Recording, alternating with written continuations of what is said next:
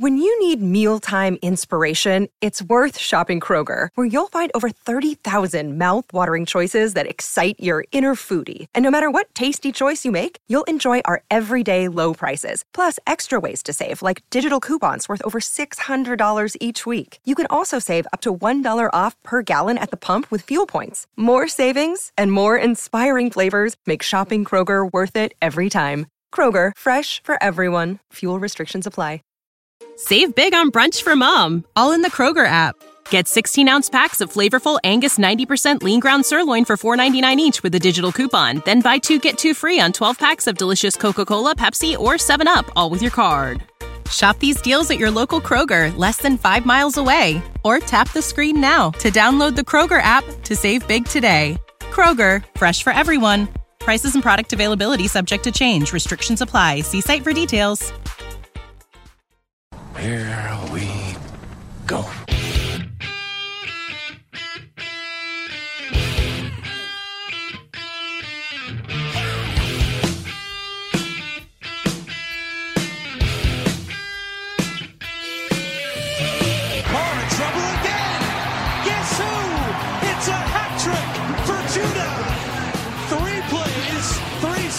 And he's going into the tunnel. He's done.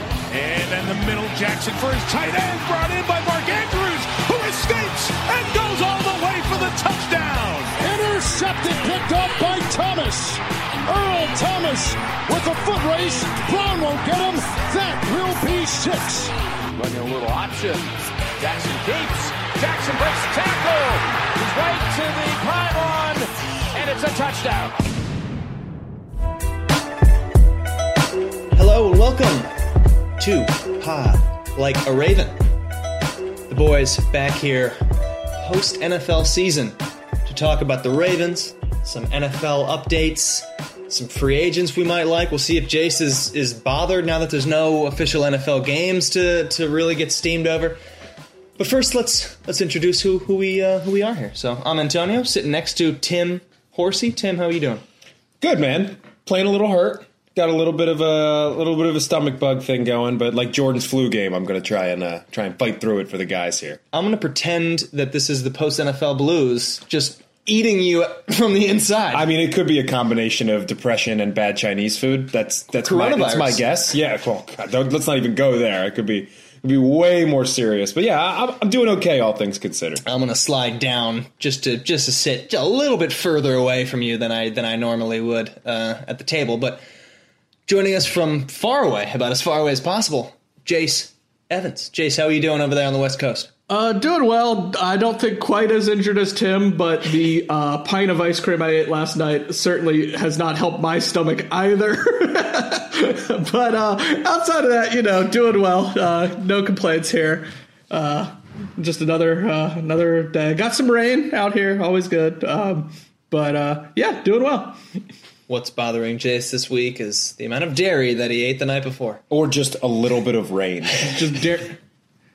Just dairy and bread. It was a bad day of eating.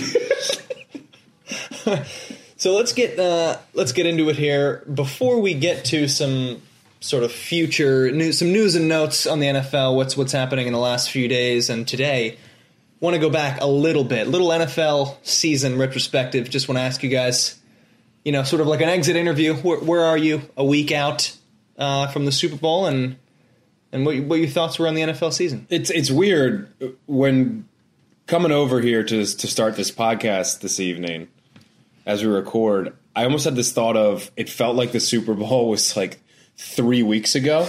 It does not feel like it happened 2 Sundays ago at this point as we record. I'm feeling okay. I mean.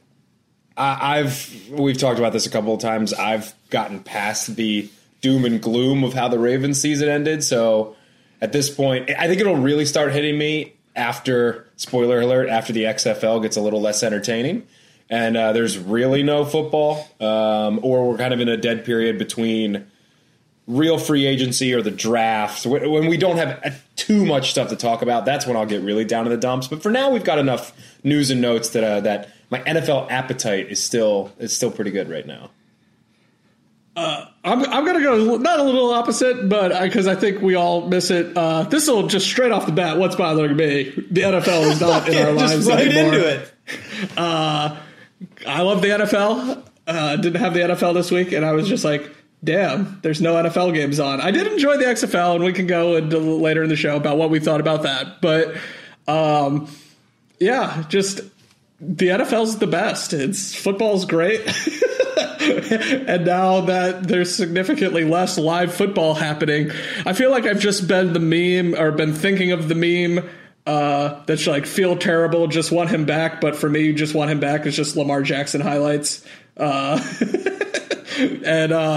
yeah, that's how I feel. I've been thinking of football memes and missing football and thinking about football. So it's been a long week, and many more months to go until we get live football again, so that I could be mad and stressed out every Sunday. I've missed that. Just like you want to be.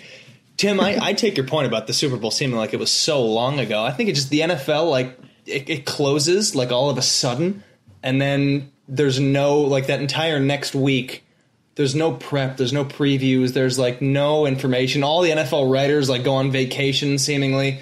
So there's just nothing there. So every day seems like a week, and then by the time you get to day 5, it's like, how long? When? What month is it? Is it the spring? Is it the summer? As for how I'm feeling about the NFL being gone, I'm gonna. We've been talking about food. It's like your favorite restaurant shuts down, and you're bummed out, and then you're thinking, all right, well, I guess I'll go to my, like, second favorite restaurant, when I'm hungry. And that was the XFL for me this weekend. I mean, clearly timed to start immediately after the NFL the following weekend, to try to just get that long tail of fans who were coming off the Super Bowl looking for football. But that second best restaurant, it's just not the same as that top spot that you loved going to. And that's how I felt. I mean, the games are fun, some fun rules and stuff, but not quite no Baltimore team, I guess, which is the other aspect of it, is a DC team, but didn't quite satisfy me as much as the NFL. Yeah, I mean, if we're going to do a little bit of that here before we get into some NFL news, I did not end up going to the Defenders game. I was not going to pay the amount of money that the group of friends and I would have had to pay to get into the opening game. The Defenders, big win over the Seattle Dragons. I thought it was pretty interesting. I think some of the rule changes, there's the double forward pass, which we did not see, which I was a little disappointed about. The kickoff is interesting. If you haven't seen it, the kicker lines up normally, but the guys who would be running down the field line up very close to the receiving team, and they can only move when the guy actually catches the ball. I thought that was a little interesting thing. The 1, 2, or 3 points for the conversion after a touchdown, I thought was fun. Again, not something that I would necessarily want to see implemented in the NFL, but just little goofy stuff. Like, they were just off enough to keep you, the rules, I should say, were just off enough to keep you interested in the game. We were at a bar on Saturday, so it was filled with people who were, like, rooting, quote unquote, for the DC team. So that was always fun to have that atmosphere around it as well. The offensive line play is atrocious. Cardale Jones was running for his life, and I don't know. I didn't watch too many of the other games. I don't know if that was widespread across the league, but I think that's probably the biggest disparity coming for that. But it was enough to give you a slight satisfaction at 2:00 on a Saturday. Someone on Twitter called the XFL, I forget who it was, but they called the XFL the most remember some guys league out there. And I really felt like that just all weekend, just being like, that guy, I remember him in college in like 2013, and it was great. I agree with you. It's not the most beautiful played game, but it is football, and for this time of year, it's kind of fun to have, and, I don't know how much of a novelty it'll be, and I think the DC market especially is probably prone to supporting the XFL. I saw a photo one of our staff photographers took, had signs HTTD, Hail to the Defenders, as well as Dan Snyder Sell the Team banners at Audi Field. So I think the XFL will probably do well in DC. We'll see how it'll fare in other markets that perhaps have more successful NFL options, like in Dallas. But It was fun, I think. Pepper Johnson already got fired as a defensive coordinator 1 game in, so that was impressive. Longtime Bill Belichick assistant. So good job by him. It was just exciting to have a football facsimile in our lives, and it wasn't perfect by any means, but I enjoyed it for what it was. It made Saturday and Sunday fun. You talk about a league of random guys. I saw one of the names that I saw in the team. Tim, you have to say it again. The team playing the DC Defenders. The Seattle Dragons. Okay, these names are going to take me a while, but the Seattle Dragons had a Prohl involved very much, and my first thought was, it's Ricky Prohl. Oh my gosh, there's a guy that's still hanging around, and then figured out that Ricky Prohl was 51 and that this is his son, Austin Prohl, who was prominently involved. So just random dudes, random names. But we'll see how well it does. I did think one of the cooler things was that multiple players can hear the play call from the head coach, not just the quarterback. I thought that was an interesting tweak. I'll welcome your guys' take on that if you have anything. At first, I thought, oh, that's cool. Like that's a way to streamline what is a big problem in the NFL, which is pace of play. But then I thought, what about that's going to crush home team advantage? Like if you have a loud crowd, that's sort of negated by the fact that the offense doesn't need to hear the quarterback and they can just listen to the play call in their ear. So I went back and forth, but I thought that was one of the cooler tweaks that I think the NFL could adopt pretty easily if they wanted to. Yeah, quickly. Yeah. I think the hearing the coach a lot more and hearing some of these players a lot more, like it seemed like more guys were mic'd up and even like during plays and stuff. I thought that was relatively interesting. You don't need to interview every person coming off the field after a 7-yard catch. I mean, that was a little ridiculous every time.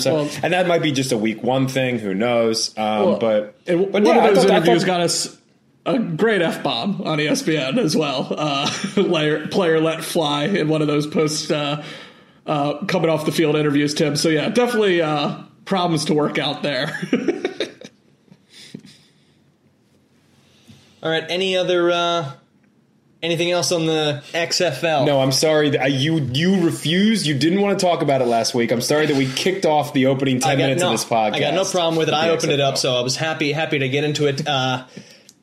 Listen, it's diet soda, Tim, for me. It's the second favorite restaurant. It's almond milk. I don't know, but people like that. I'm not a big fan myself. But so, we'll see. It's tough for the week 1 too. Like I'm sure these teams are going to get better. The games are going to get better as they sort of settle in. But a lot of new tweaks. I like that they're trying to do a lot of different things from the NFL to try to differentiate and stand out a little bit. But if they're a Baltimore team, maybe I would have been a little more absolutely jacked up. But Baltimore's it's Raven country. So all right, so let's move on from that now. Just get into our news and notes on the Ravens and the NFL, and the number one thing I'm gonna let Tim take it because this is one of his guys, close to his heart. Congrats to this guy. So Tim, first NFL note. What do you have for us? Yeah, 24-year-old Chuck Clark, drafted by the Ravens in the 6th round of the 2017 NFL Draft, will be here for at least 4 more seasons. Eric DeCosta. 4 more years. Eric DeCosta doing some great work. It looks like, so he had 1 year left on his remaining deal. They just tacked on 3 more years to the end of that. 4 years, around $16 million. I mean, look, if you've listened to this podcast at all, you know I called him the most valuable player on the defense last season. Clearly the most improved player, unless you want to argue Lamar, skyrocketing to stardom. But 68 tackles. He had an interception as well, 2 forced fumbles, a sack, 9 passes defended. Was all over the place. Most importantly, took up the role of play caller. And you talk about the XFL, multiple guys can hear. Not in the NFL, not in the big boy league. Only Chuck. Yeah, he took the green dot on the defensive side of the ball. Was a real leader at 23, 24 at that time as well. This is a 4-year deal that if he continues to play at this level, he turns 28, he can get paid again in the prime of his career, whether that be with Baltimore or otherwise. I think that's great for both sides of this. And On the sad end, it probably spells the end, and we talked about this before, of Tony Jefferson, kind of further confirming that that's going to happen. Unfortunate that he had a season-ending knee injury earlier on in the year. Couldn't really be part of this run. But the Ravens can create $7 million in cap room should they let go of Jefferson this year. You'd like to think, if you've followed Baltimore's off seasons at all under Ozzie or DeCosta, that's the type of move they make, especially after retaining a guy like that. So I'm a huge fan of this deal. Chuck Clark throughout the year skyrocketing up my next Ravens jersey rankings. I think the guy can play all over the place. He's smart, tough, fast, everything you want to see out of a safety. So I was ecstatic when this broke, and it helped that it broke before we recorded this. So we actually had some real news to talk about, which is always nice.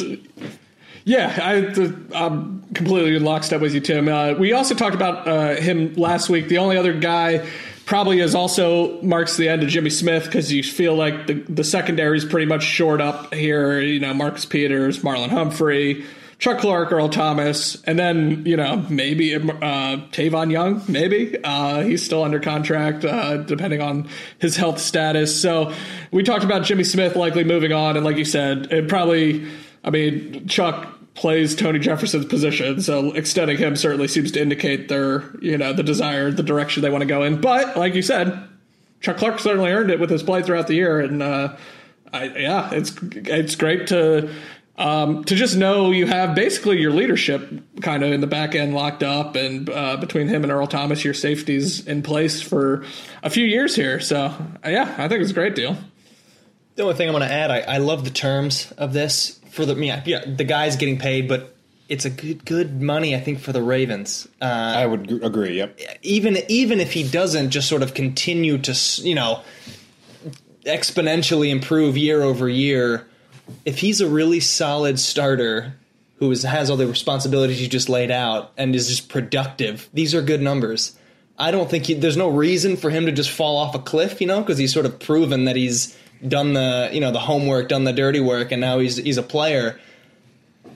Injury is a problem for any potential player, right? You can always get hurt, but all that stuff aside, at the low end, at the floor of this, it seems like it's going to be a great deal, and the ceiling is high if he continues to improve. Yeah, this extension didn't come because Jefferson got hurt and they needed to fill a body. This game, Chuck earned this. Chuck Clark earned this money, earned his starting spot, earned his leadership role. And just two more things on this. One, we should note, GM Eric DeCosta came out via Ravens PR. This comes from Jeff Zrebiec from The Athletic on Twitter. Quote, Chuck is a great story about hard work, patience, preparation, and passion. He waited for his chance and seized the opportunity. He's a good football player, a fine teammate, and respected leader. And he seems like a guy that a lot of people in that locker room respect. I mean, even Tony Jefferson on Twitter today was congratulating him on the deal when it happened, which, that's big of Tony when you look at that and say that's probably the writing on the wall for me.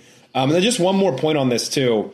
Eric DeCosta over the past year, some of the work that he's done being in this job for only a couple of seasons now has been remarkable. Some of the extensions that he signed over this past year, Tavon Young, you talked about, Justin Tucker, Marshall Yanda, Willie Snead, LJ Fort, the most important one, Patrick Ricard, and Marcus Peters to go along with Chuck Clark. That is a very solid young core of guys, a lot of guys on the back end, which they clearly value now in that defensive backfield, including Earl Thomas, who signed as a free agent. An incredibly shrewd move from a franchise known for doing this. And again, I think the 4 years, $16 million, he knows that he has room to improve, and he has room for a massive payday at age 28, a couple years down the line, if he keeps playing very, very well, I should say. Other really, significant note coming from Ravens world is the retirement of Eric Weddle.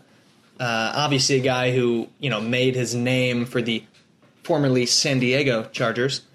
Played 3 years for the Ravens, filled a gigantic need at the time, and sort of the post-Ed Reed lull where we just sort of had this turnover of guys that just weren't, you're not going to be close to a Hall of Famer, but it was just a gaping hole in the secondary for several years, and then Weddle stepped in for those 3 seasons and was just such a top player for the Ravens. Another guy that coaches loved. I was sort of up and down on how productive he was as a player, but certainly a guy who led the defense, was a presence, apparently a big guy in the film room, a leader on the team. So 35 years old, tried to chase that ring with the Rams last season, and it didn't quite work out. He was a year late going to the Rams, we could say, and retires now at 35. Thoughts on Eric Weddle and specifically his Ravens tenure? He was the man. When you said he was only there 3 seasons, we've talked about this on and off with a lot of guys throughout the show, but he was one of those guys who felt like he played for the Ravens a lot longer than he actually did. He kind of just, I think became so ingrained so quickly in the fan base. And I think because, like you said, they're just sort of wilderness. They stumbled in for a few years there, post Super Bowl, Terrell Suggs was there, Haloti Ngata for a few years, but they didn't have as outgoing just group, when Ray Lewis had been with the franchise literally the entire time, Ed Reed for pretty much all the great years. He was, just a big focal point for the fans. Excellent beard, which I don't know if we haven't said yet. The ice cream thing after wins was always fun. Him posting on social media what kind of ice cream sundae he had that night. He was great, and he played very well for the Ravens for those 3 years. But yeah, just one of those guys who always felt like a Raven, and I think people took to right away. And yeah, he was real solid for the time he was here, as brief as it was. Yeah, he's in that Steve Smith class of when they sign him, you're like, oh yeah, that makes sense. I get that. He fits that Baltimore toughness mentality that they stereotypically go after those guys, especially when they're a little older. Maybe their team that they've been on for so long kind of moves on. The Ravens scoop up those deals better than almost anyone outside of the New England Patriots, it seems. You guys have said it all. Only thing I have to add, because Eric Weddle posted this himself, his own stats. So let him know. I figure we should just read these out because these numbers are remarkable. These are regular and postseason combined. 210 career games, 6-time Pro Bowler, 5-time All-Pro, twice as a first-team All-Pro, 1,235 total tackles, 30 interceptions, 103 pass deflections, 11.5 sacks, 41 tackles for loss, 5 touchdowns, 8 forced fumbles, and 7 fumble recoveries. A guy who was always around the ball, was a very good hybrid of could play the center field, but could also play up on the line of scrimmage, could do both things very well. A great tenure in Baltimore, and we should be seeing his name in Canton sooner rather than later after the 5-year timeline. I was going to throw that out there. If you guys had to give a thumbs down, a maybe, and a definitely as to whether he's a Hall of Famer. So I guess Tim says yes. Absolutely. Jace? I'm going to say maybe. His stats are, when you read them out like that, for this era too, where just interceptions just aren't as high as they once were because guys just aren't slinging it blindly across the field like they were in like the 60s and 70s. His numbers are great. I don't know if he has the number of kind of standout moments, but you think he's one of the kind of last great players of the San Diego Chargers, like we said, him and Phil Rivers, who we'll get to momentarily, Antonio Gates. He was kind of the core of that team. I know when we were in college, Tim, we had conversations about Eric Weddle. We were a big fan of him not wearing gloves. Fan. Always a big fan. That's the thing I'm going to miss the most about Tony Jefferson, that he doesn't wear gloves. Yeah, just tape. It was like, all right. I always liked Eric Weddle, and then he came to the Ravens. I don't know if he'll make it, but he has a fascinating case. Certainly, there's a few. Roy Butler, probably most. Prominently, there's a little bit of a logjam at safety in the Hall voting, so he might get stuck in that. But we'll see. He certainly seems like he has the numbers to at least have a case for it. Yeah, I agree with you, Jace. I'm sort of in the middle. People love rings. That is becoming more and more of like the key that you need to unlock the gates to the Hall of Fame for some, which I don't necessarily agree with, especially in a sport like, the NBA is one thing where there are 5 players on the court at once, but in the NFL, there's so many players that are involved in a team winning anything. So that as an individual standard seems tough for me, but I agree with Jace. I think he's going to be a maybe. I don't think it's going to be a year one kind of thing, as soon as he's eligible. I think maybe a few years down the road, but we'll have to see. So that about does it for the Ravens, but a few little NFL notes we want to talk about. Phil Rivers, old Philip, unofficially will not be returning to the Los Angeles Chargers. Parting ways with the team after, I don't have the years in front of me, but it's got to be 15. I'm sure one of you has the number. Since 2004. Yep. Exactly 15. Yeah. Perfect. Exactly 15. And so now he's going to be a free agent. He's not going anywhere. He's going to sign with somebody else is going to pick this guy up, and that's why I turn to the two of you. Any thoughts on potential landing spots, a fun landing spot for him where you can sling it for the next few years? So a name that's been thrown out a lot because he has also moved his family to this state is the Tampa Bay Buccaneers. Bruce Arians had a lot of success with an older quarterback that could gun it down the field in Carson Palmer a few years ago. I don't think Phil Rivers' arm is where Carson Palmer's was, perhaps, but they got an incredible receiving core there between Mike Evans and Chris Godwin. So it would be kind of fascinating, just Phil throwing jump balls. I think it would pretty much be exactly what we just saw with this Chargers team, where he's throwing jump balls to Mike Williams and Keenan Allen. But that's probably the name I've seen the most. A name that's also been floated out there a little bit has been the Panthers. Perhaps maybe the Colts, if they decide to move on from Jacoby Brissett. I think the Bucs make the most sense. If I was him, I would probably just retire because he's had to have made hundreds of millions of dollars playing football, and he has 9 children. But that's just me. A very strange career. So to this point for Phil Rivers, and it seems like him just in a Bucs uniform would be kind of just the capper on what's been a very odd but successful, but also not really career.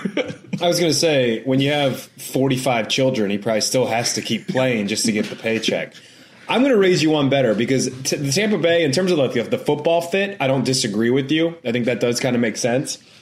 But I'm going to a different team in Florida, because I can see Phil pulling up in jean shorts and a bolo tie, ready to rock it for the Jacksonville Jaguars. Oh, I mean, it's a match made in heaven purely from an aesthetic standpoint. I mean, they've got a ton of money invested in Nick Foles. They've got everybody's favorite American hero in Gardner Minshew already. So I understand all that, and I understand from a football sense it probably doesn't make the most sense. But I can see him hanging out in that pool that they have at Jaguar Stadium in jean shorts and just slinging the ball around there in Jacksonville in the heat. Think of the promos. He does seem like hashtag Duval personified. So exactly. That's all of his, gosh dang it, trash talk that he has. Like, he doesn't cuss, but he's one of the most notorious trash talkers in the NFL today. So I think that would be a fun fit if we're just talking fun. Rivers, I'm with you. This might sound weird, and you can shoot me down if you disagree. I'm on the complete opposite side from where I was with Weddle. I think it's very questionable that he's a Hall of Famer, and I think when you turn to rings, I think that becomes an issue. They only went to the playoffs 6 times in his 14 years as the starter there. I remember a couple years early with Drew Brees. They had some really – I mean, the San Diego teams of a couple years ago were always the team that couldn't get it done in the postseason. They were dominant in the regular season, and they couldn't do it in the postseason for whatever reason. That being said, he's 6th in NFL history in career passing yards and touchdown passes, but those numbers get so inflated in today's games because, they're just slinging the ball around the yard way more than they used to. So, I don't know. Rivers, these last couple years and the decline sort of that team and being just basically irrelevant hasn't helped his case, in my opinion. But, I mean, if we're just talking that, I at the moment, and we talk about the ring, when you talk about with Weddle, I think that hurts him a lot if you're talking like Hall of Fame candidacy. If for a quarterback, that's going to be even heavier than it would be as a burden for a defensive player. But Bill Cowher just got in, so who knows? I have no idea. Jace, just a quick toss to what you said. He has 9 children. If anything, that's, I think, one of his main reasons to want to keep playing and stay busy and avoid that, like, the shenanigans that I'm sure go on at his house. I see him playing in Florida. I don't see him retiring. And I think, Tim, you're right. These passing stats are already inflated, and I think a lot of these guys are going to drop out in the next 10 to 15 years. Yep. There's already guys that are just sort of, first few years where the yardage is just ridiculous, that they're just going to end up catching a lot of these guys whose numbers improved maybe over the back half of their career with the rule changes. But these new players are going to have these rule changes for their entire career. So if I'm him, here's the hottest take with Phillip Rivers. He should retire now so that he can be Hall of Fame eligible as early as possible before all these other quarterbacks pass him in passing yards, because that is going to happen. And you talked to Antonio about the other guys in his class. I think even though Eli's stats are worse than Phillip Rivers across the board, I think Eli's a shoo-in to get in. 2-time Super Bowl champ for the New York Giants, 2-time Super Bowl MVP. Like, I just don't see how he's not a Manning brother. I don't see how he's not getting in based on how the committee historically votes. And then Ben Roethlisberger's the best of all of them, I think. I know maybe the stats aren't quite to Rivers level, but he's got the rings. He's got the postseason success that Phil Rivers doesn't have. So you weigh Phil against the 2 other QBs, prominent QBs taken in the first round of that draft, and you think the other 2 get in the Hall of Fame. That makes a lot of bit of sense. Try to sneak in there before Roethlisberger comes up. Jace, this is what he has to weigh: going home to 9 children, pulling on his hair all day, or try to get into the Hall of Fame early and sneak in before some of the other guys. But all right, let's move on from this. We will bring you the more NFL stuff as we come back in other weeks. I'm sure this is going to heat up with free agency, draft speculation, and trades, and we will be here to bring it to you. But we want to pivot now. We want to talk a little bit about – let's get back to the Ravens. This is Pod Like a Raven, after all. So we sort of had this idea, and this was something that Jace had thought up. Just pick a few moments or a few games from this season that were just near and dear to our hearts. As we look back on this team today and a year from now and 5 years from now, as we go back to this team, what are the things that we're going to remember? And I can run through my 2 quickly here. Went to week 1. I went to the Miami game with some high school friends. And this was we had no idea what this team was going to be. All 3 of us predicted, I think, somewhere between 7 and 9 wins. I think all 3 of us were in that range. I don't remember if any of us said 10. I may have tried to give the optimistic take on 10, but I really don't remember. We didn't know how much he had progressed. They'd shown so little of what Lamar had done in the offseason. They just said, watch. Harbaugh had the whole, this team is going to be the most unique team you've ever seen, and we thought he was blowing smoke. And then I sat down in that seat in Miami, and on the first play of the game, basically, that the Ravens ran offensively, it was the Mark Ingram 40-yard run. They scored 59 points in that game. Lamar had arrived. This Ravens offense had arrived. And it was one of the most exciting games I'd ever been to, because it was just utter domination in week 1, which was just, who knows what this team is going to be. And at the end of that game, we thought this team was, I'll put it as nicely as possible, we thought that team was going to win a lot of games. And they absolutely did. Then my other thing, this team started out 4-2, and we thought they were good. We had that Miami win, obviously. They'd beaten some other teams, but they had a few losses in there and some ugly games, and we still were sort of thinking, well, this team is good, but they're not going to be the 1 seed. They're not going to get a bye. And they went into Seattle, and this was the game that we thought was really the test for this team. Good luck winning in that environment. All 3 of us did not pick them to win, at least to cover in that game. And they won. And they took care of a team that we thought was better than them in their house. And the 2 big things from that, the Marlon Humphrey scoop and score, which really turned that game. And then just Lamar Jackson at that point being must-watch television just for the NFL as a whole. Numerous plays where he was just running around defenders and making them look bad. And this was NFL took notice that the Ravens are going to be a team to be reckoned with. So those are my two moments, and those would be the two that I remember.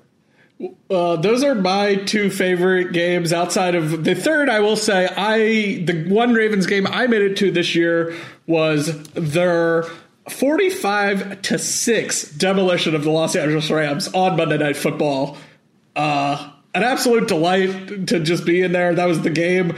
They did not gain negative yards on any running play. They just ran the ball down the Rams' throat. Lamar had 5 touchdown passes.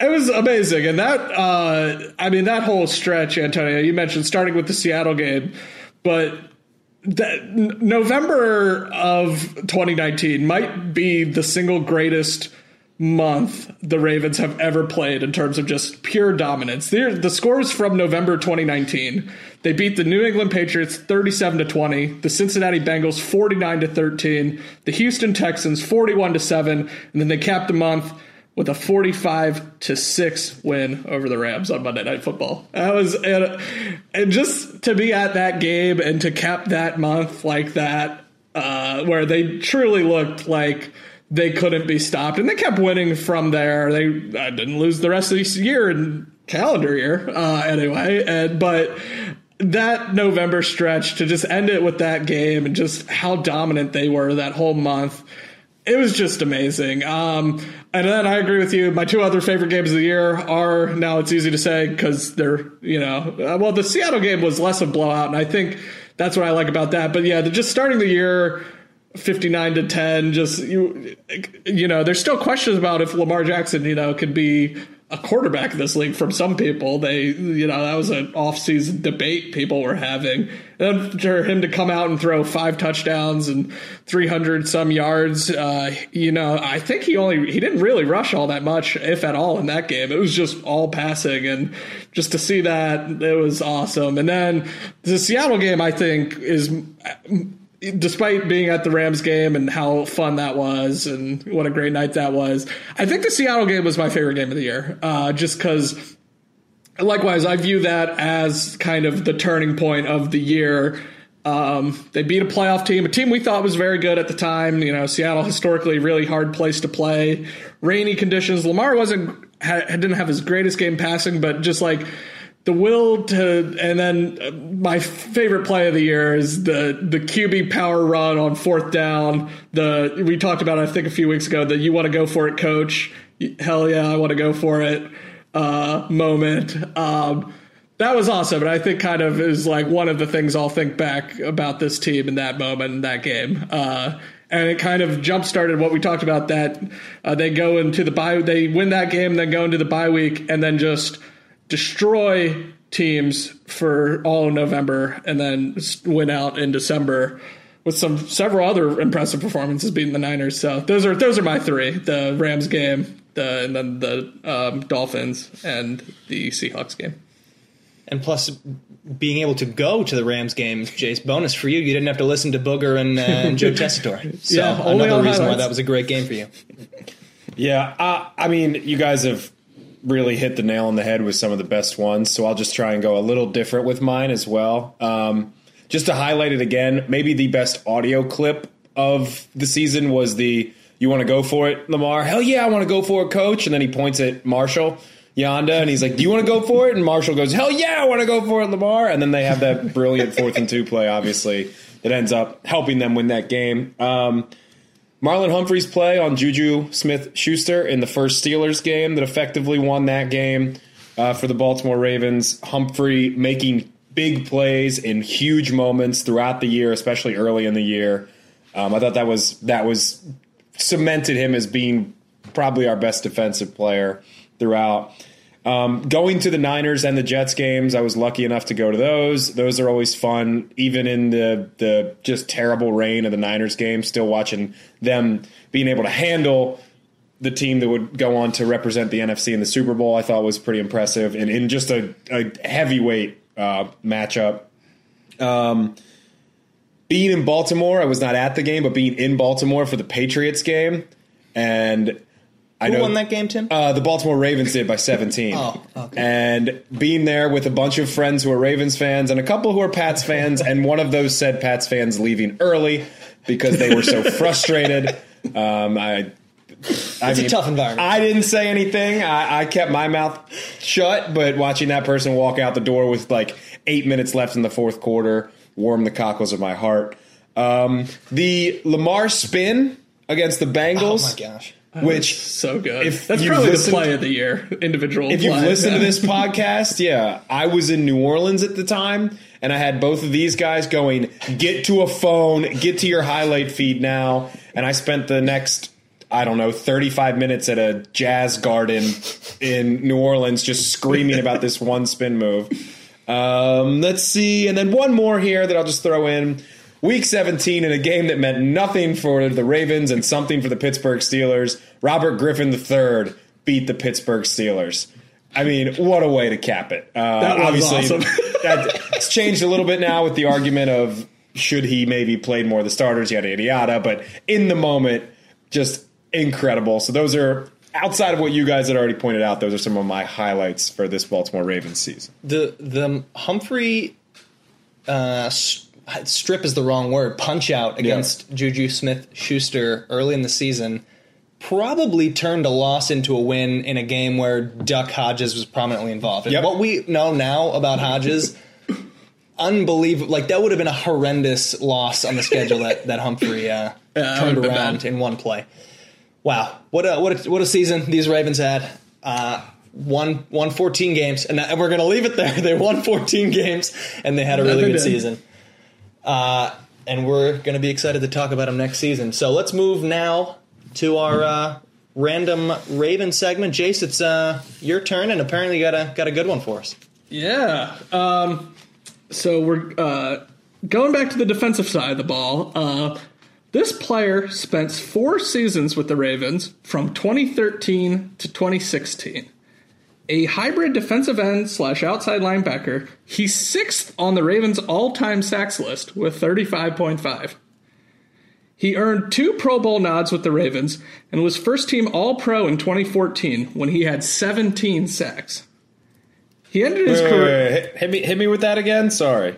He earned 2 Pro Bowl nods with the Ravens and was first-team All-Pro in 2014 when he had 17 sacks. 4. Yes. He ended his career with 105.5 sacks, 63.5 of them coming in his first 7 years with the Denver Broncos. Yeah, there it is. Okay, got it. Okay. He is the most prominent player to wear number 58 since Peter Boulware. That's such a perfect player in our conversation of Weddle, of signing these older free agents who may or may not have had some sort of falling out with their former franchise. Oh, and he had a good one we could discuss when we reveal this player. That is a great one, Jace. We will we'll answer that as we close up the show. But so we really have one more section that we want to go over here, and this is called the Dare to Dream section. The Ravens are going to make some shrewd moves this offseason. They do it every year. Right player, right price. They're going to draft the right guys. They're going to get a Chuck Clark in the 6th round and turn him into a starter. They're going to get the savvy veteran who's going to come at a discount. But what if this year, without having the albatross of the Joe Flacco contract around the Ravens' neck, what if they went out and got a dream free agent? One of those top guys that we always drool about having on the team. This is a year where they may just be able to do it if they can convince the right player. So the three of us are going to go through a couple of names from the free agent list that if we could dream to have this player on the Ravens, we would want that player. So if any of you would like to go first, first of all 3 of us picked this player sort of blind. But any one of you, whoever wants to go first, feel free to take that one if you'd like, and then some other guys who you'd like to see in the purple and black. It's Jadeveon Clowney. This might stun you, but I think it would be good if the Ravens added the first overall pick from the 2014 NFL draft. We've talked about him on and off. He's a free agent coming off a 1-year franchise tag, then trade to the Seattle Seahawks. Had a very strong year, very good season. He's never going to be, and we talk about what the Ravens need, and it is 1,000% pass rushing. The only downside of this player, and he was hurt on and off, Clowney doesn't have huge high sack totals, but he does everything well, and I think could still be a disruptive force that the Ravens need, especially if they don't sign a guy like, say, Matthew Judon. Yeah, Clowney, I mean, you talk about doing everything well, is not only a great pass rusher. I mean, I believe he only had 3 sacks, but was constantly disruptive in the backfield for Seattle. But he's also great against the run. Kind of that dual threat type of guy on that defensive front that would just be invaluable for this Ravens team. A couple other guys in that category, Calais Campbell has been talked about. He's more of an interior guy, but somebody that they could definitely use to match up with Brandon Williams and a guy like Michael Pierce, should they bring him back. Or Eric Armstead, who was just a monster piece of this 49ers front line that is now potentially a free agent if he's not brought back. So I think Clowney will be interesting. I have one more name for you in this pass rushing category, though. This is very unlikely because the man is technically not a free agent yet, but his club, or his team, I should say. Oh, little soccer, footy in there. little soccer chat. Yeah, it's like my day job is leaking into this. They have a potential out this offseason. It would leave them with some dead cap, but a team that might be looking to revamp a little bit, kind of on. They might have their new franchise quarterback in, here's a hint, Drew Lock. Joe Flacco. Yeah, not Joe Flacco anymore, unfortunately. This guy also wears number 58, and maybe he wants to make the switch from Denver to Baltimore like our random Raven did, which we're going to talk about a little bit later. Von Miller could be on the open market. Look, the reason we're doing this now is because a lot of these are going to get shot down as the offseason wears on. These are our pipe dream picks. Maybe Von Miller says, John Elway, I'm tired of you just drafting and signing bad, tall quarterbacks. I'm tired of dominating this defense by myself. Chris Harris Jr., one of the better corners in football in Denver, is a free agent. Maybe he sees the writing on the wall. Von is 31 years old. He's going to be 31 at this season. He might want to have a chance to get another ring. Super Bowl MVP, obviously. Maybe it's time for 2 for old Von. I'm not saying, I'm just saying it would be absolutely incredible to bring Von Miller. We're not here to break down the likelihood of these moves happening, but to add a Hall of Fame pass rusher, first ballot Hall of Fame pass rusher, and Von Miller, who also owns a chicken farm, by the way. For like Jason Brown, our other guy who took up farming, our random Raven last week, we could have another farmer on the team. I think it would be a win-win all around for the Baltimore Ravens if this crazy scenario happens where Denver decides to maybe move on. We got to get Jimmy Seafood on the horn to start figuring out crab cake deals to get Von Miller in Baltimore. I want it. That's a great. And listen, here's the caveat to the segment being Dare to Dream. Hypotheticals. The Ravens are now an absolute premier location for players that want to win. This was a team that is so clearly 1 or 2 pieces away from being a team that's going to compete for the Super Bowl, point blank. And a player who maybe is disgruntled on their team now, like a Von Miller, or a player who will take $5 million less on a gigantic contract like a Jadeveon Clowney to go to a team where they know from day one this is going to be a Super Bowl contender. Dare to dream. Dare to dream. And for that, I got a guy who's not going to happen, but maybe. And this is really one of the other. I was waiting for you to pick just stud interior offensive linemen, because that would have been such a. I was looking through plenty of them. The other need that is left, and we talked about it over the last few weeks, that's at wide receiver. We need that number one until Hollywood Brown becomes the number one. We'll call Hollywood like a 1B, but we need the 1A. We need the guy that when things aren't working, Lamar can. That ball's not perfectly thrown. It's not accurate. that a guy goes and gets the ball and gets the first down and makes the play and takes some of the pressure off of Lamar Jackson's shoulders. And that's the number one wide receiver available. That's Amari Cooper. That's a big I leaked this to Jace before the episode started, and he started just like sighing and heaving over there.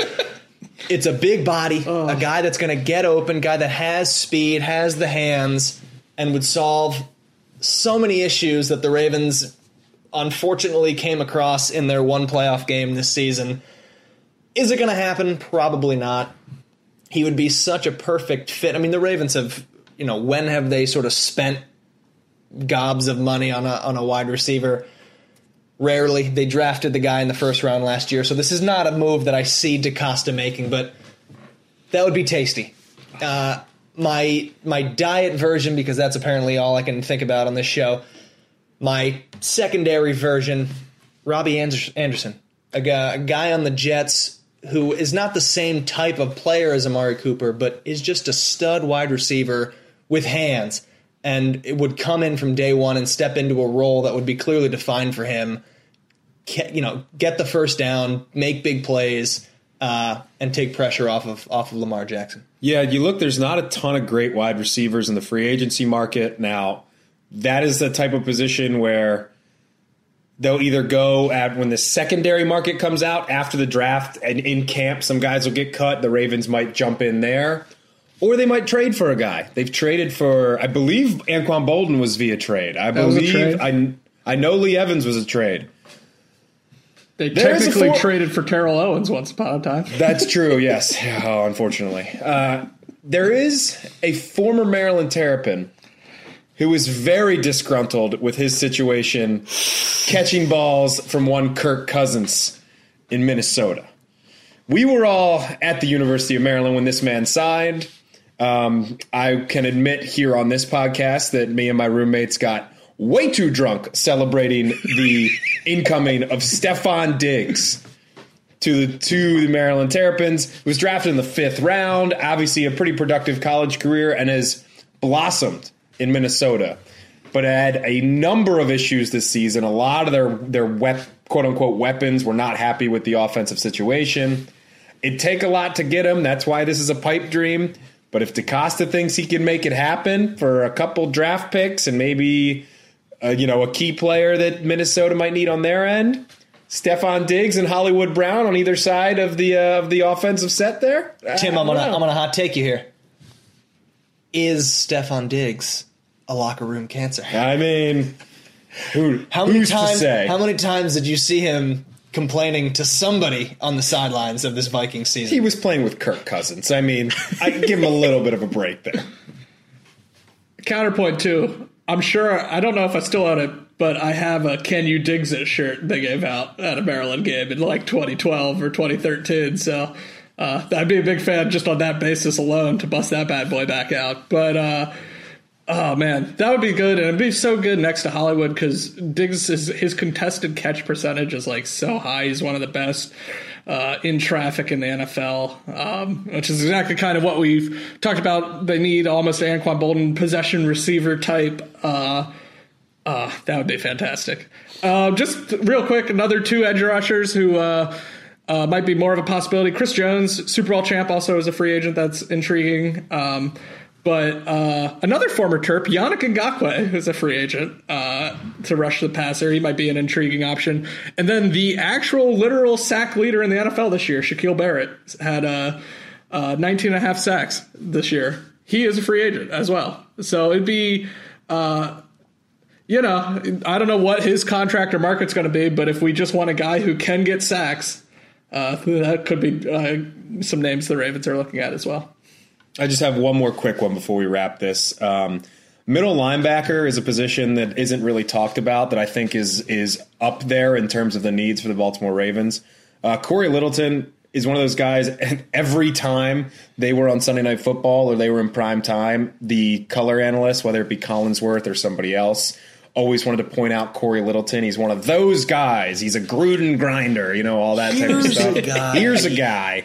Incredible in pass coverage, struggles a little bit against the run, but with we're going to be depleted at that middle linebacker spot outside of really LJ Fort as a lockdown starter.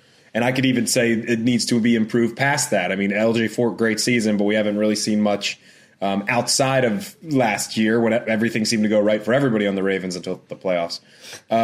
So Corey Littleton, a guy from the LA Rams, I think could be another intriguing option for the Ravens. Eric DeCosta, you got your work cut out for you. Bring at least 3 of the names that we said, and we'll be thrilled with your offseason. More than thrilled. All right, guys. Any last news and notes about the Ravens? Anything you want to talk about NFL or before we wrap up? I would just say if you have a suggestion for either a goofy topics, sort of pipe dream stuff like this, or a hard-hitting issue with the Ravens or the NFL in general that you want us to discuss, Twitter, Pod Like a Raven. I know some people will get in touch there. Instagram at Pod Like a Raven. Gmail, podlikearaven@gmail.com. That's where we answer the question from Chris Main, situational stuff. If you want to talk about the DC Defenders, we'll put it in there for now until we get really into the draft and free agency and things. But always open to suggestions about things. We can have a little more relaxed on the show now that it's not recap preview all the time because we're in the off season here. So always willing to do something goofy if you'd like. Jace, we have a random Raven to sort out here. Can you read us those clues one more time? We do. Here we go. Number 1, this player spent 4 seasons with the Ravens from 2013 to 2016. A hybrid defensive end / outside linebacker. He's 6th on the Ravens' all-time sacks list with 35.5. He earned 2 Pro Bowl nods with the Ravens and was first-team All-Pro in 2014 when he had 17 sacks. He ended his career with 105.5 sacks, 63.5 of those coming in his first 7 years with the Denver Broncos. Then final clue, he is the most prominent player to wear number 58 since Peter Boulware left Baltimore. I'm going to let Tim answer this, but before I go to him, I'm going to do just a horrendous impression. Tim, who you got for us, baby? That was pretty bad. Thank you. I'm going Elvis Dumervil. Yes, sir. First, real quickly, by the way, I'm just going to read off some of these names in this defense. It just goes to show you that the Ravens have been primarily a defensive team throughout their career or throughout their lifespan because these are random Ravens. Let's see here. DeJuan Landry, Kerry Williams, Jimmy Leonard, Jamie Sharper, Kelly Gregg, Corey Redding, Zach Orr, Will Demps, Chris Carr, and then Elvis Dumervil. I mean, that's 10 guys on that defense right there. That defense is making some plays for you. I mean, when you got Troy Smith at quarterback, you're going to need it. I really like the team we're building so far in Random Ravens. Jace, you want to give us the famous technology story on how the Ravens were able to acquire a Pro Bowler? Elvis Dumervil joined the Ravens after his contract was voided following a faxing snafu involving his agent and the Denver Broncos.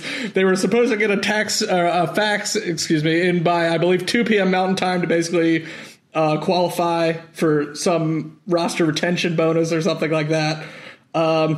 And the fax did not arrive until about 2, according to Wikipedia anyway, several minutes, 6 to 10 minutes past 2 o'clock Mountain Time. His contract was voided, and he fired his agent and quickly signed a free agent deal with the Baltimore Ravens.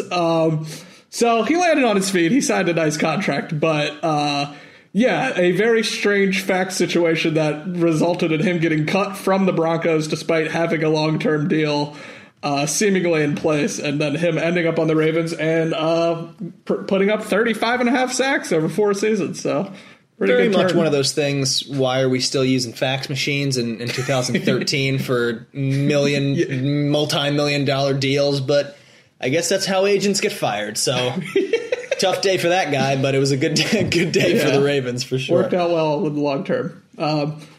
I was surprised. I knew he had great years, but looking up his numbers again, I was like, wow, he really was really, really good there for a while for the Ravens. So always a favorite. Doom.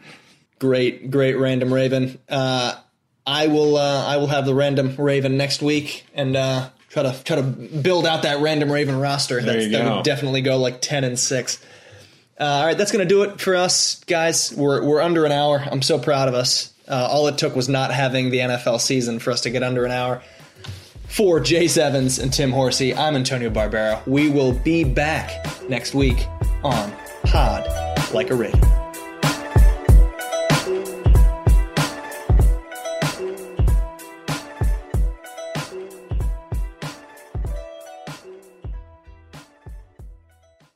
Sick of being upsold at gyms? My guy, you're currently a base member? For $90 more, I can upgrade you to our Shred membership. For $130 more, you'll be a Swole member. And for just $300 more, you'll reach Sweat Platinum. At Planet Fitness, you'll get energy without the upsell. Never pushy, always free fitness training and equipment for every workout. It's fitness that fits your budget. Join Planet Fitness for just $1 down and $10 a month. Cancel anytime. Deal ends Friday, May 10th. See Home Club for details. Prescription products require completion of an online medication consultation with an independent healthcare provider through the LifeMD platform and are only available if prescribed. Subscription required. Individual results may vary. Additional restrictions apply at lifemd.com. Read all warnings before using GLP-1s. Side effects may include a risk of thyroid C-cell tumors. Do not use GLP-1s if you or your family have a history of thyroid cancer. If you've struggled for years to lose weight and have given up hope, did you know you can now access GLP-1 prescription medications through LifeMD? LifeMD is now offering eligible patients online access to GLP-1s, the breakthrough prescription medication that can help you lose body fat and weight. Listen to what people are saying. You just take your shot. It doesn't feel like you're on a diet. What I wasn't expecting it to do was to shut off the food noise. This was life-altering, and if I can do it, I feel like anybody can do it.